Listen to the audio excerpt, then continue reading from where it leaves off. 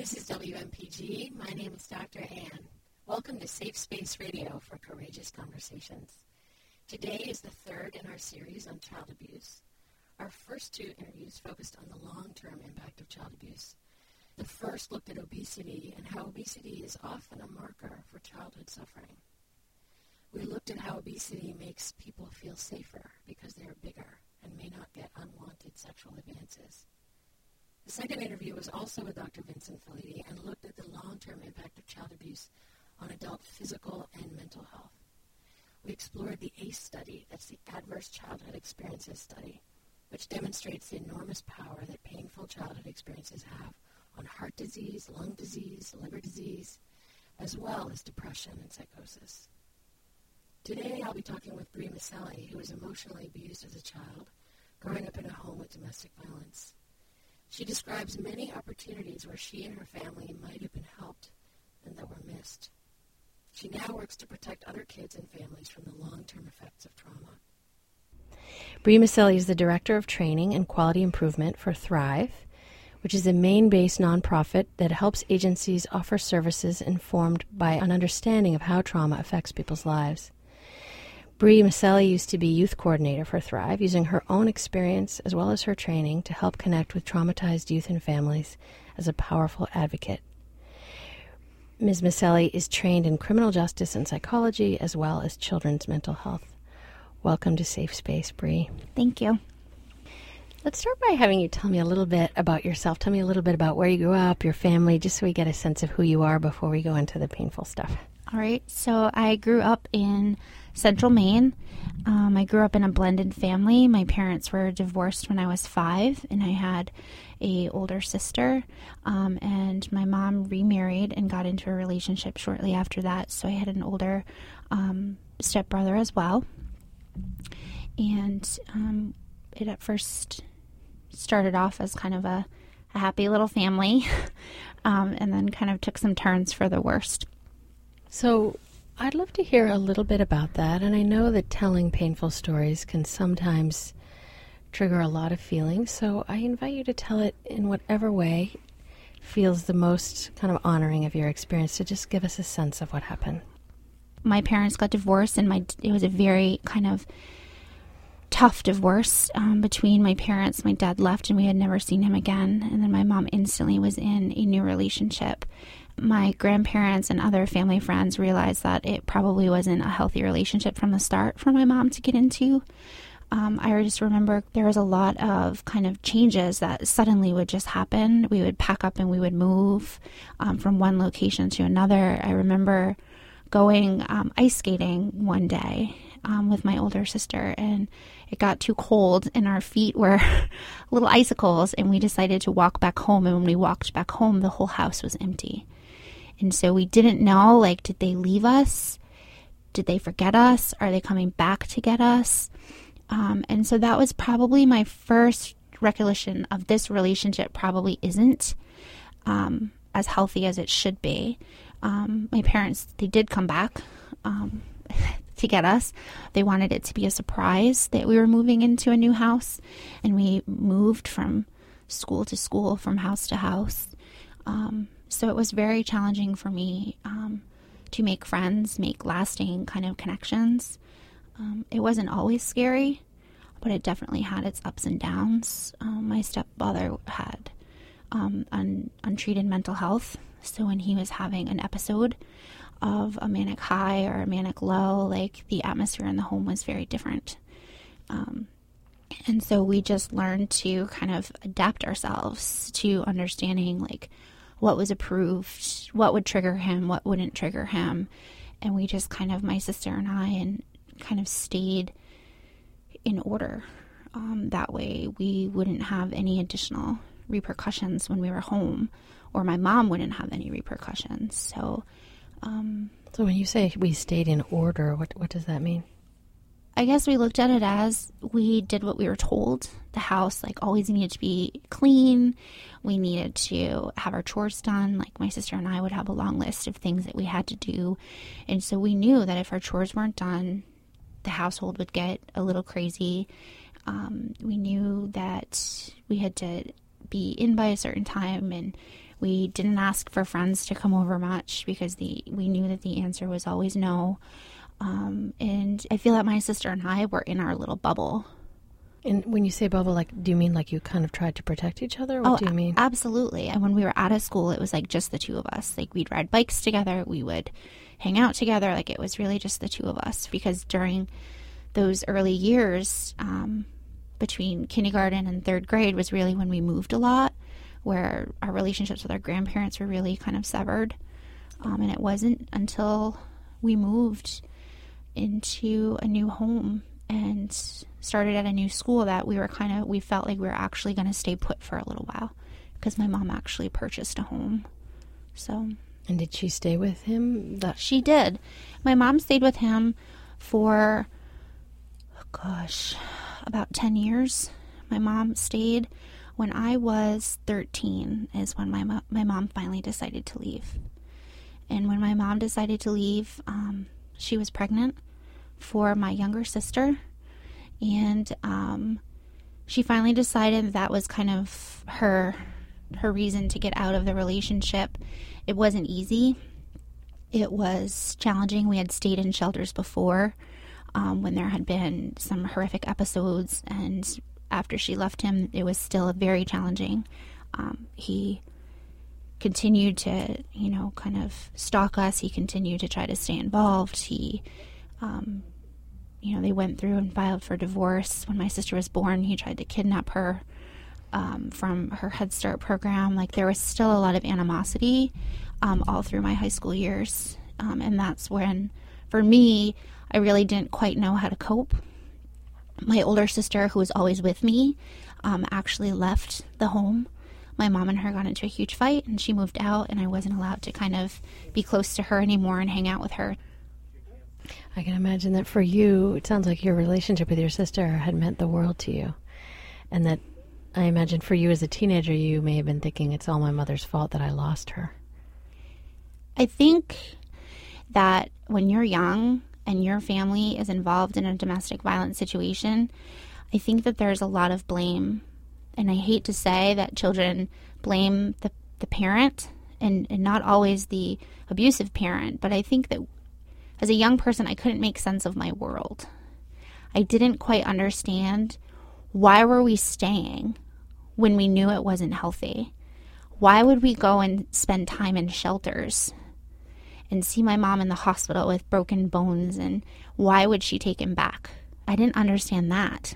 And I was never involved in family therapy or ever had an opportunity to talk to anyone about spending nights in the shelter or what was going on at home.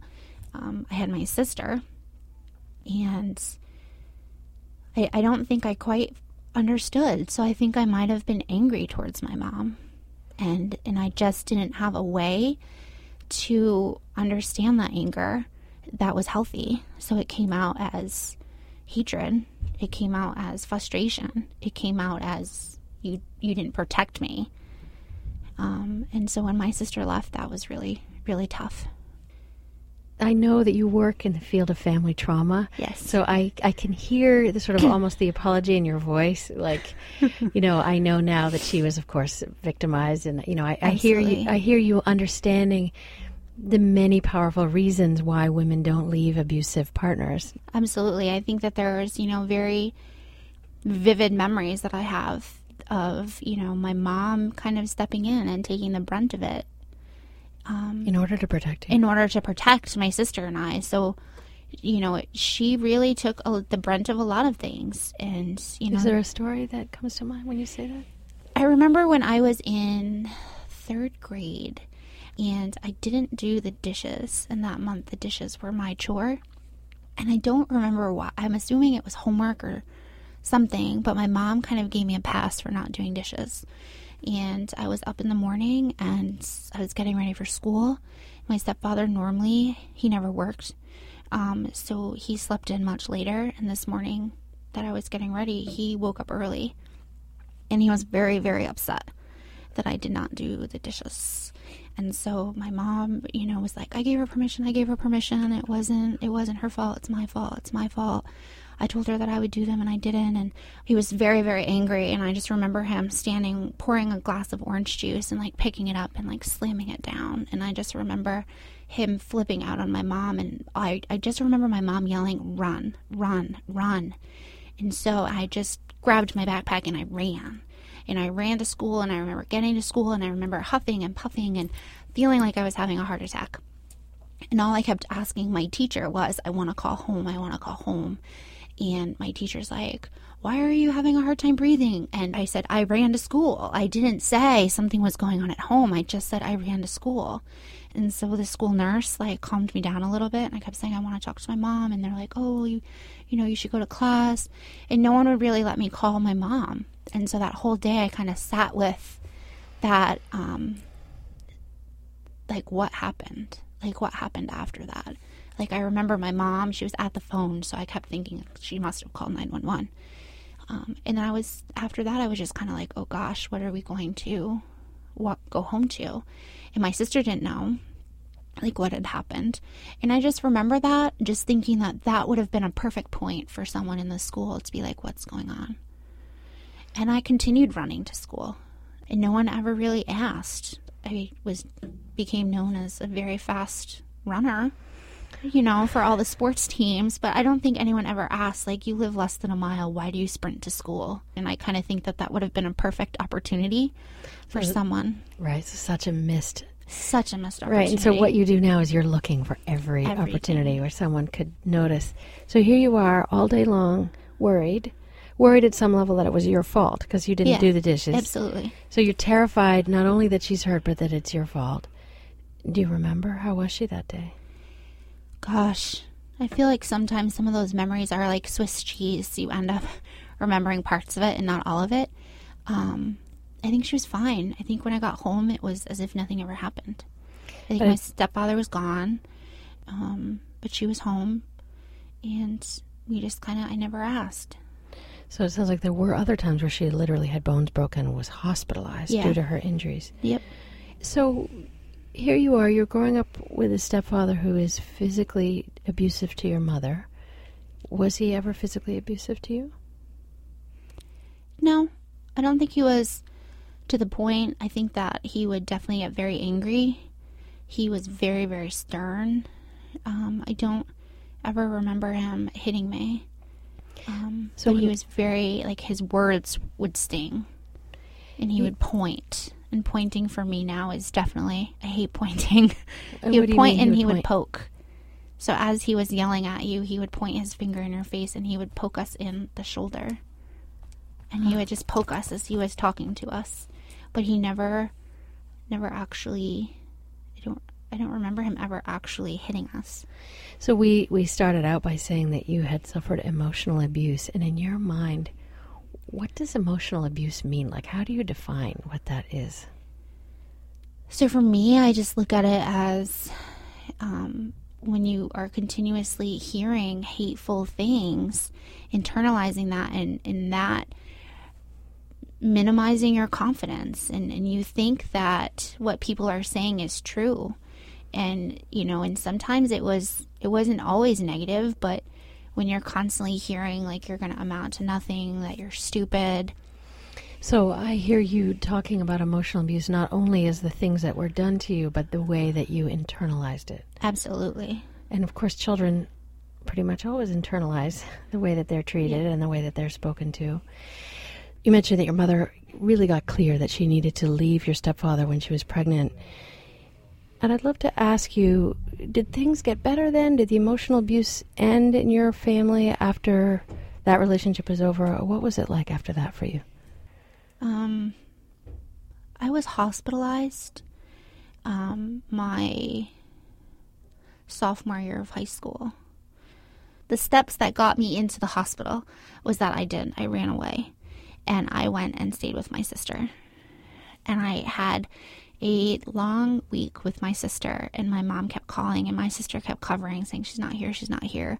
My friends all knew where I was, but they kept covering for me as well. And finally, by the time I realized my mom was really pissed and that I needed to go home, my sister called and said, Bree just showed up on the doorstep. I'll keep her here till you can come get her. And I had spent the whole time with my sister. And so when my mom got up, she just drove in circles, yelling at me and yelling at me and yelling at me. And because I wouldn't give her the answers to her questions, she just drove me straight to the hospital and said, obviously you have problems. And went in and told them that I was suicidal, which had never really crossed my mind in a formal way to actually make a plan. But yeah, sometimes I thought like maybe it would be better if I wasn't a burden to my mom, or if I wasn't, but I never really thought about it in like what I would do. But when I was at the hospital, they questioned my mom, and then they asked me all kinds of questions, and I felt like I was somewhat coerced into saying that I tried to kill myself, and I never did. I remember that day, and I remember her giving me a hug the day they sent me in. And she made a comment to me saying, this is either the best thing I've ever done for you or the worst. She gave me a hug and she left. And so I think that kind of sits with me. Right, you're there like going, oh my God, what's about to happen? And I think that just kind of sits. And then I realized that her and I, looking back, and her and I just had a conversation about this 9 months ago, saying that like we never even talked about it. You never asked what my day looked like in the hospital. You never questioned. Like, I received my treatment plan and my discharge plan on a Post-it from the doctors, and it basically said that I had to walk to my therapy sessions. School was going to release me for an hour and a half a day, and I had to walk down the street to go to therapy. But there was never any parent component to that therapy. I didn't have a car at the time, and medication management was never. My prescription would be empty, and I might go days without it before my mom would get me another one if she did at all. And so I guess that me making sense of that is that you put me in the hospital to get me help, but yet you weren't there to follow through with the help, that I just ended up depending on myself. And so I think that there's something there that my mom and I to this day have yet to process and make sense of, because I know from her perspective, she probably has a different impression of everything. And I know that though I didn't see her trying, I know that she did try, because she kept all of the records and she gave them to me when I moved home. And she's like, if you're going to do the type of advocacy work that you do, you might want to read this. And she handed me all of my medical records. And so I sat there kind of going through it and looking at like my hospital stay and all of the notes that the doctors had put together. She had every progress note. She had everything. And in the margins, you could tell that she was trying really hard to find resources. I didn't see any of that, but I know she was trying. And so looking at it, it's like I was young, and I might have, I only saw what I could see through my tunnel vision as, an adolescent, bratty 16-year-old, and not really see it through the challenges she was facing as a single mom, trying to overcome her own stuff, trying to parent an infant and deal with me all at the same time. So, but we haven't had an opportunity to really sit and talk about that. Such a poignant story, Yeah. Bree, because I can get, like, from your perspective, the fact that there was no follow-up and no talking about it, no acknowledgement. Nothing. So you felt really so abandoned. Oh, absolutely. Yes. Absolutely. So there you are feeling abandoned by your mom and feeling like she totally wasn't there for you. And then you get these notes and you see that she pored over them. Absolutely. And was like incredibly invested and was trying to do the right thing. Yeah, and I think that looking at those notes, it really showed me a lot about our system. The notes were really through the lens of my mother and what my mother's impression of the situation was. Looking back and everything that got me to be in the hospital was really not accurate. The challenges that my mom had identified were not really challenges that I thought were really a big deal. Like, what do you mean? She mentioned in there that I had been abandoned by my father, and then I had just recently had my great-grandfather pass away.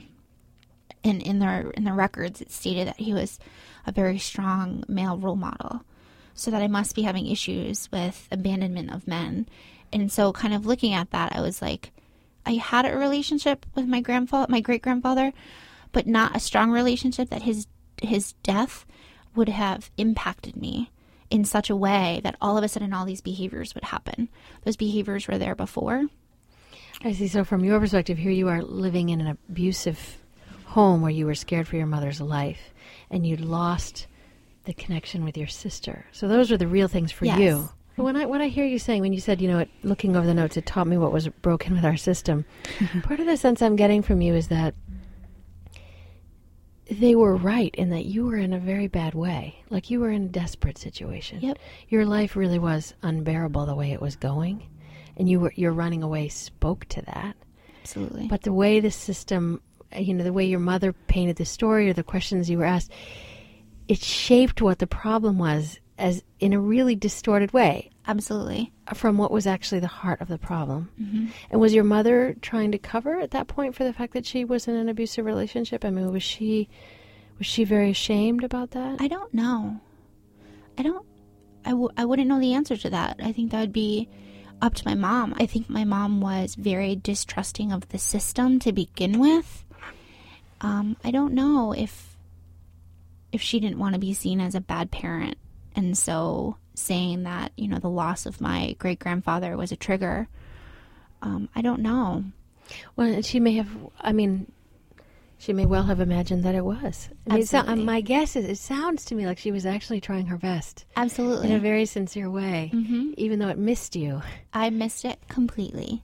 Yes. Completely. So I want to switch gears now, Bree, to your work, because you have such an insider view, clearly, of ways in which the system misses the real problem. Absolutely. And how did you decide to go into the kind of advocacy, trauma-based systems work that you do? Do you remember when you made that decision? What inspired it? Yeah, I went to school for criminal justice and psychology because police officers were always coming to the house. And I thought that maybe I wanted to help other families that were in my similar situation. So I went into criminal justice. I worked for a police department for a period of time, and I worked on their domestic violence advocacy unit. And I did a lot of rape crisis volunteer work after I was in college. And I had kind of a moment where I thought to myself, like, wow, I really want to help, but I can't really be the first responder responding in the midst of a crisis because it was triggering too much of the things that I hadn't dealt with. So I enjoyed working with children. And so I had a part-time job working for kids that were involved in child welfare or had some sort of open case with the department. So they had some challenges. And so these were pretty tough kids from inner city Providence. And I started working and starting to listen to them, to, kind of hear their point of view and realizing that, that's not always heard. And so I worked in kind of a after school mental health kind of program position as a director for a couple years. I moved back to Maine and I found a job that was children oriented, taking the voice of young people and consumers who are in the mental health system and translating that into partnership with professionals and creating opportunities for change. I was like, oh my gosh, for the first time in my life, the challenges I faced and the things that I saw were kind of like things I didn't want to talk about were my greatest professional asset. And I remember my boss screening me over the phone for the interview. And she's like, wow, your resume is perfect. She's like, we're really looking for someone with your skill set. She's like, but we really need someone that's dealt with some adversity in their life. And I was kind of like, well, I've gone to college, worked really hard for my grades, but no one's ever told me to mention my adversity on my resume. And so her and I had this really kind of informal conversation, and I shared a portion of my life story with her. And she's like, you qualify. Perfect. And when I started that job, I started sitting with other young people. And I remember sitting with one young man, and he was sharing his story with me about his hospital stay. And it was the same hospital I had stayed at, but it was 10 years later. And his story was very, very similar to mine. And I thought to myself, our system has not changed. And that was kind of my, this is why I'm in this work. I took those records that my mom had given me, and I said, I'm not afraid to share these records. I'm not afraid to tell. I was working for the agency that I once received services from, even though it wasn't services for very long. I was now on their payroll, and part of my job was to sit with state representatives of behavioral health and to sit with clinicians and to educate them on how to balance the family perspective and the youth perspective, to how to really listen to young people so that they can get the most out of their treatment, and that we can have responsive systems to help them so that they didn't end up in residential settings, in hospitals, out-of-state placements, that they ended up healing early so that they can be productive young adults. And so if someone had done that for you, Bree, if when you were hospitalized, if someone had really listened to you, oh my God, what is it that you wish that they would have heard? That I was lonely. I think that was like the biggest thing, that I was like this little lonely person that didn't understand who she was, because I felt that I had to fit a mold. Like it was like this, it's kind of that like self-discovery phase that I feel like I missed.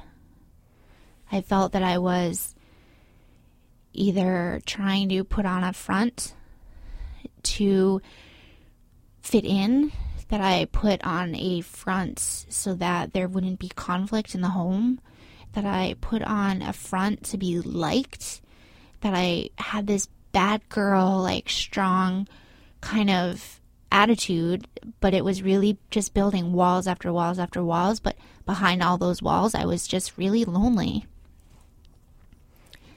I think about what you were saying before about, with your stepfather, like my sister and I had to be in order. Like it sounds like you were trying so hard to be so good. Yeah. For so long. And I cracked.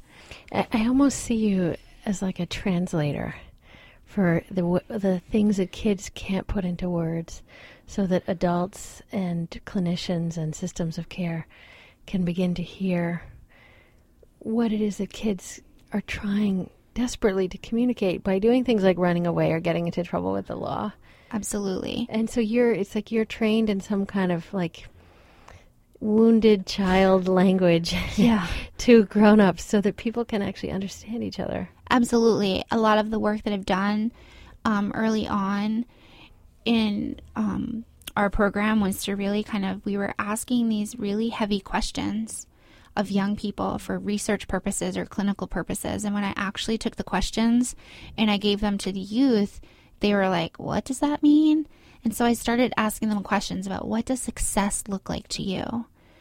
And I just brought it down to a different level. And young people were telling me success means I can go back to school tomorrow. I wasn't kicked out, or I didn't have a bad day. My boss asks me to come back to work. Success looks like I can sleep at night. Like we are thinking so big picture, and these young people are thinking like hour to hour, day to day. And so when we started redefining what success looks like for a young person, I started realizing that our systems are setting very high standards on young people, and it's harder for them to achieve that standard. So I started translating so that it made sense. Bree Maselli, I want to thank you so much for being my guest on Safe Space. Thank you. I want to thank today Jen Hudson for mixing the sound, Maurice Lennon for the music, Jim Russell for working as my consultant, and Gabe Graben, who is the new producer of Safe Space Radio. Welcome to Safe Space, Gabe. If you did not get to hear all of this interview and you'd like to, or if you'd like to send the link to a friend, please go to our website at www.safespaceradio.com. You can subscribe there to get a weekly email with a link to that show. You can also email me at drann@safespaceradio.com with any request for future topics or subjects. Coming up next week is an interview with Carl Russell about childhood sexual abuse at the hand of a priest. And coming up next now is Speak Freely.